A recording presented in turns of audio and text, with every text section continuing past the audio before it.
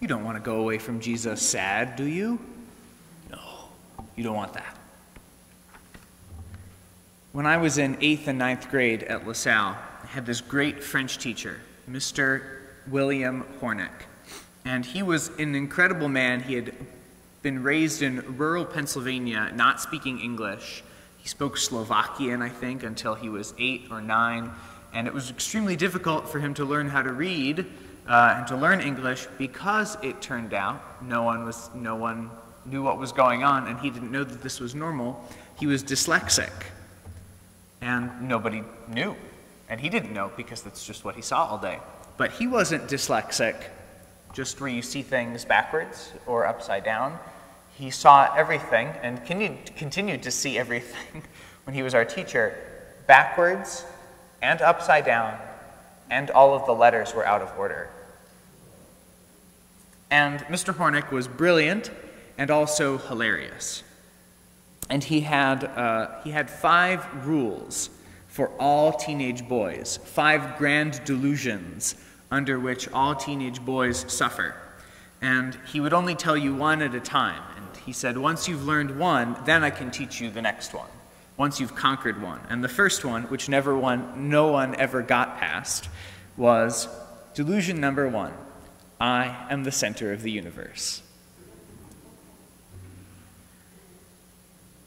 That's delusion number 1, isn't it? I am the center of the universe, and our psalm says, you have forgotten the God who gave you birth. The kind of number 1 temptation for us in life is to think that we are self-sufficient, that we rule our own little kingdoms, we're our self-elected leaders, we get to make all the legislation and punish all the people we want to punish. But Jesus teaches something really different to this man.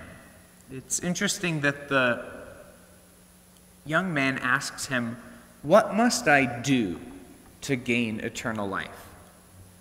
But if salvation is a free gift, it means there isn't anything we can do. There isn't a series of boxes we can check off after which we've gotten saved.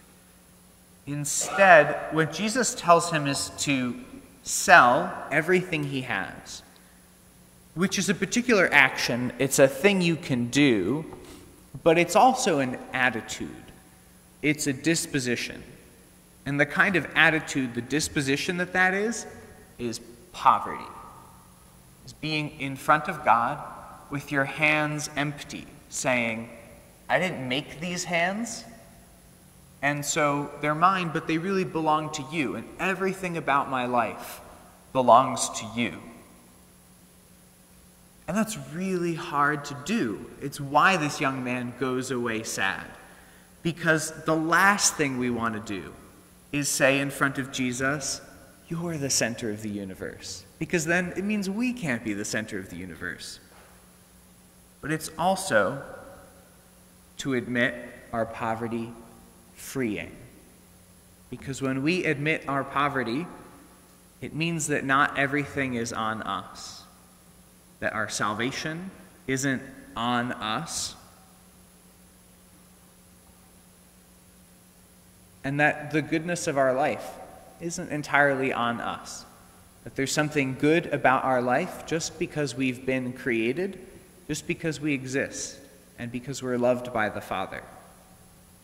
And so it's no coincidence that when we come to the Mass, we have 2 positions that we use when we receive communion. You can have your mouth open. The only other time in life when you have your mouth open is at the very beginning and the very end of life, when you need someone else to feed you, or with your hands outstretched and empty because they need to be filled.